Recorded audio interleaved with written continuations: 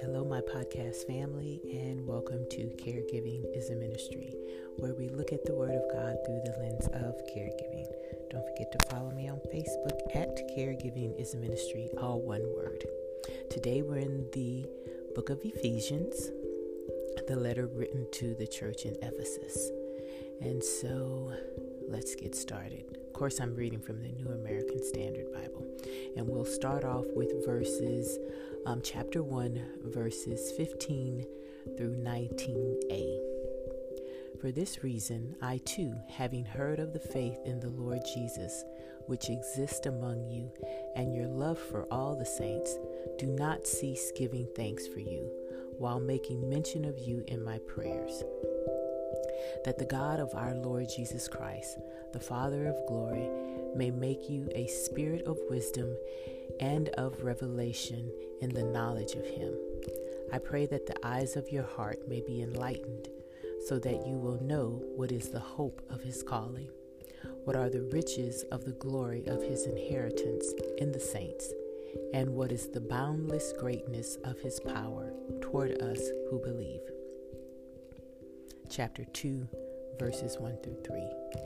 And you were dead in your offenses and sins, in which you previously walked according to the course of this world, according to the prince of the power of the air, of the spirit that is now working in the sons of disobedience. Among them we too all previously lived in the lust of our flesh, indulging the desires of the flesh and of the mind, and were by nature children of wrath, just as the rest. Chapter 3, verses 4 through 6. By referring to this, when you read, you can understand my insight into the mystery of Christ, which is in other generations was not made known to mankind, as it has now been revealed in his holy apostles and prophets in the Spirit, to be specific, that the Gentiles are fellow heirs and fellow members of the body and fellow partakers of the promise in Christ Jesus through the gospel. Verse 13 of chapter 3. Therefore, I ask you not to become discouraged by my tribulation on your behalf, since they are your glory. Chapter 4, verses 1 through 3. Therefore, I, the prisoner of the Lord, urge you to walk in a manner worthy of the calling with which you have been called, with all humility and gentleness, with patience, bearing with one another in love, being diligent to keep the unity of the Spirit in the bond of peace. Verse 17 of chapter 4.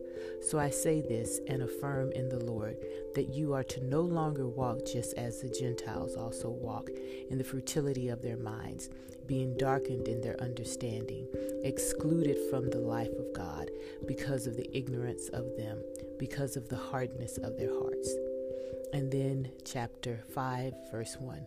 Therefore, be imitators of God as beloved children. That's a lot, right? But I'm trying to give you little snippets of what's going on in the chapter so that we know. Now, going back to last episode with the letter to the Philippians, do you understand why I'm like, oh, Philippians, he really loved those people. It was so joyous and jubilant. And this one, even though he does talk about the love that he has for them, how he, thanks God and he never ceases praying for them, it just doesn't feel the same. The affection and everything just isn't the same with this church in Ephesus as it is with the Philippians. But even so, we have the same structure, the traditional structure that we've been noticing with his letters. He starts out by identifying himself, either a bondservant or an apostle, and then he expresses appreciation for them. He talks about God and what Christ has done for them. But then in this letter, then he kind of takes them down memory lane. And I had to ask the question, why does he do that? When you read it, Why is he, reminding them that, they too used to be, what did he call them? Sons of disobedience, that they too used to live under the desires of their flesh. He didn't do that for the other letters that we've read so far. But he does this for them, I think, because they're new converts, and I think he wants to remind them, one, just how far they come. Like, you remember, you used to do this, you don't do it anymore. And also, so they won't do it anymore, to continue to propel them. But if you can do better, you used to be this way, but now you've been called to something else. You are now in Christ Jesus, right? And maybe to help them not get the big head. We all like to kind of forget our pasts, the skeletons in the closet, so to speak. But sometimes it's good for you to remember your humble beginnings, to keep you humble. Not that you need to use them to beat you up or everyone needs to know, but we all have a past. All of us do. And Paul is reminding them of their past to help them fully secure their future, and to appreciate where they are now, to appreciate that they are no longer sons of disobedience, that they no longer are indulging in the desires of their flesh, but as he says, now walk according to which you've been called. So step and reach that higher calling. And then after he takes them down that road of memory lane and, then reminding them, he gets to the heart of the letter. And then he concludes the letter, once again, with encouragement. And he is sending the letter by way of, and I'm going to butcher it, Tychicus, we'll just say it like that, who will then provide them update on what has been going on with him. So that's kind of a synopsis.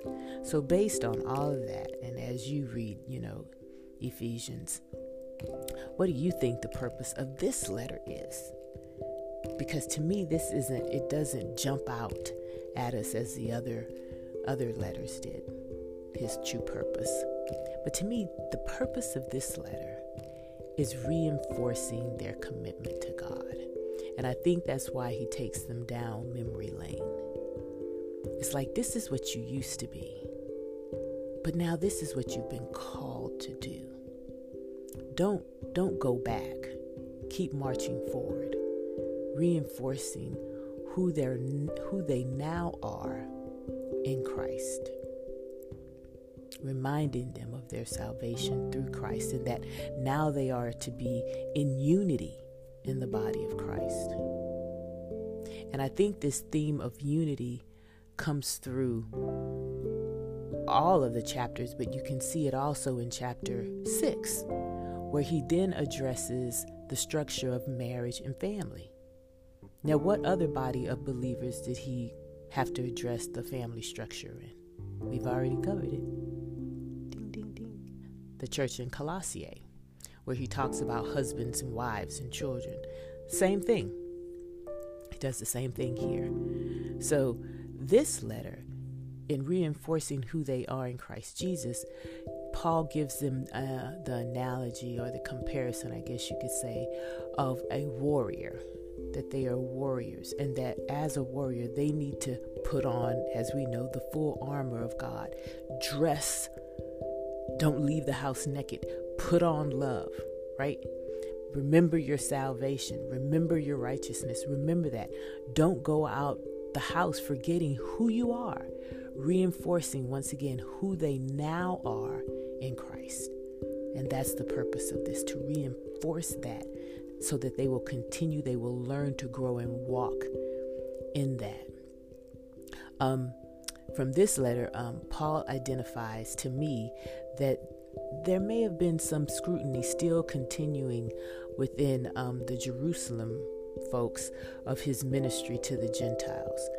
That's chapter 3, verses 4 through 6 that I read for you, where it says, it kind of highlights an ongoing discussion with him and Peter and James and all of the original apostles back in Jerusalem, which we've already talked about, who were setting guidance and structure for the church bodies. And Paul was going out and he was planting churches, but they were still on the fence with the Gentiles being in the body of believers.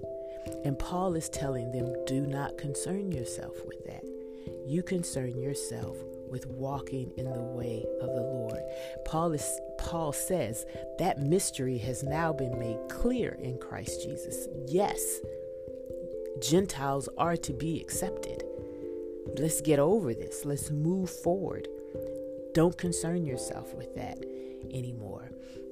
And I don't know if the church of Ephesus, it probably has some Jewish people in that particular body of believers, but I still believe that the people in Ephesus were probably mostly Gentiles, because I don't think he ever fully, I'm looking in my Bible now, I don't think he ever fully spoke to a total, or had a total Jewish convert community. I think as he was going out in Asia Minor, most of his letters were addressed to the body of believers, and they were mostly Gentiles.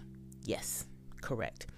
So he doesn't want them to be concerned with the flashpoints and all the stuff that he may be under attack of by preaching the gospel to them. He's like, don't concern yourself with this. I consider it an honor.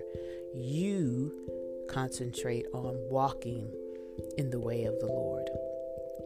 Another thing that I want to highlight is that Paul used the word love numerous times to put the love of God, the love that God had for them, so that then they could then love each other, because that goes back to the unity, right?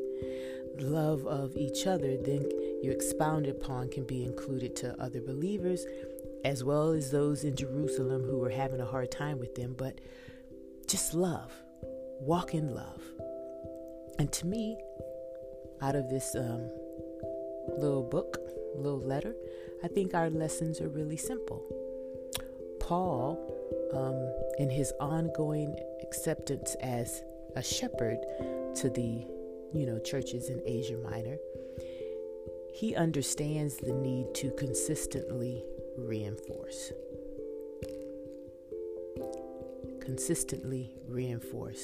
what they've learned, what they've been saved, what he has taught them. And we need to be consistently reinforcing in ourselves and in others. He gave solid examples of the behavior that they are to imitate, right? And then he consistently places that before them. And what came to mind when I was reading this was the example that we have in Genesis. I don't want to lie. I think it's Genesis 30. I think it's Genesis 30 verses 25 down, where you have Jacob working for his father-in-law, Laban. And, things are starting to get a little awry, and he's wanting to separate. And so he asks him to kind of divide the flock. But Laban is a trickster, just like Jacob is. God is bringing him out of that, but he's still kind of a trickster. And so what he does is he tells Laban, well, give me all the speckled and spotted sheep. Remember that? And so he does. And that's, that's considered a deformity. So they're not going to be many sheep that, look like that. They, they're not the white, pristine, looking sheep, or the dark brown ones. They're speckled, so a little different. So once he gets those, but he's still breeding the other sheep for his father-in-law. Remember, he takes sticks and he cuts slits in them and to make the sticks look like speckles and spots. And then he places that before the livestock. And then what happens? They start breeding speckled and spotted offspring. Well, that's because they had an example of what they were supposed to be doing. And so sometimes it's not good enough for us to just merely tell someone what we want. We need to show them what we want. And it is in showing them, then they can be imitators, as he says, be imitators of God. And in order for us to show them, that means we have to walk the walk and talk the talk as well. If you want a loving relationship, you first must be loving. You've got to be loving first, and then you articulate what it is that you, or how you receive love. But then you also freely give your love to the individuals that you would like love in return. You learn their love language, and so you do things to make them feel loved. You articulate to them what they need to do to make you feel loved, and it's an ongoing reciprocal type of relationship. But as we learned in the last episode, we do need to show and express our love for one another. Now we're taking it a step further. You need to love in order to do that. And so Paul consistently reinforcing to them, this is who you are now, and this is what it looks like. This is the imitation that you should take on. I think that's just great. A great lesson for all of us that we can use in every aspect of our lives. And then the second is to build up unity and love. Love has to be at the heart of your caregiving season. Otherwise, you're going to grow resentful and bitter. And that's not what God wants for you. I believe that in order for you to operate from love and in love, first you must learn how to receive God's unconditional love for you. And that can be hard at times because, you're just like, he loves me that much? And the answer is yes. But you've got to know that he loves you that much. And guess what? Not only does he love you, he likes you. His word says that he delights in us. That's you and me. And to me, that's just mind-blowing. That a God who hung the stars and created water and created me and created, the whole ecosystem and the way our bodies function, all that kind of stuff, delights in me. Have you seen how I look in the morning? He delights in me and he delights in you. And then after you've got all that down, you realize how much God loves you. Then you learn to love yourself. That can be key. Going back to what we, discussed with Paul, taking them down memory lane. We like to go down memory lane a little too much. You look back in memory lane just to realize, I am unworthy. God is great. And because he's great and because he loves me, now I can walk on and I can do what he's called me to do. I can love myself because he loved me. If you're looking down memory lane and it's still telling you that you are unlovable, something is wrong. That's the enemy. Sometimes the Holy Spirit may remind you of where you come from when you're getting a little bit beside yourself. But the Holy Spirit is never convicting you to where you're paralyzed to move forward in God and you don't realize who you are in God and you don't love yourself. So, first, you've got to understand and accept and receive God's love for you, his unconditional love, and know that he delights in you. Then 2, you love yourself. And then after you do those 2, then you're equipped, my dear caregiver, to be able to love others, and especially the person God has given you charge to care for during this season. So as we close, let's just remember that we all have a story. We all have, a place that we've come from. But now we're in Christ Jesus. We're new creatures. Let us be imitators of God. Let's pray. Holy God, we thank you for this word. We thank you for reminding us that sometimes it is good to look back and just realize just how far we come, but we can't stay there.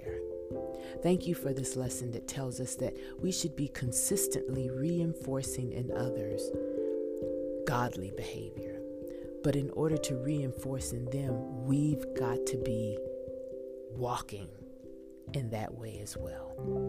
Help us to be able to receive your love and understand just how much you love us and that you like us.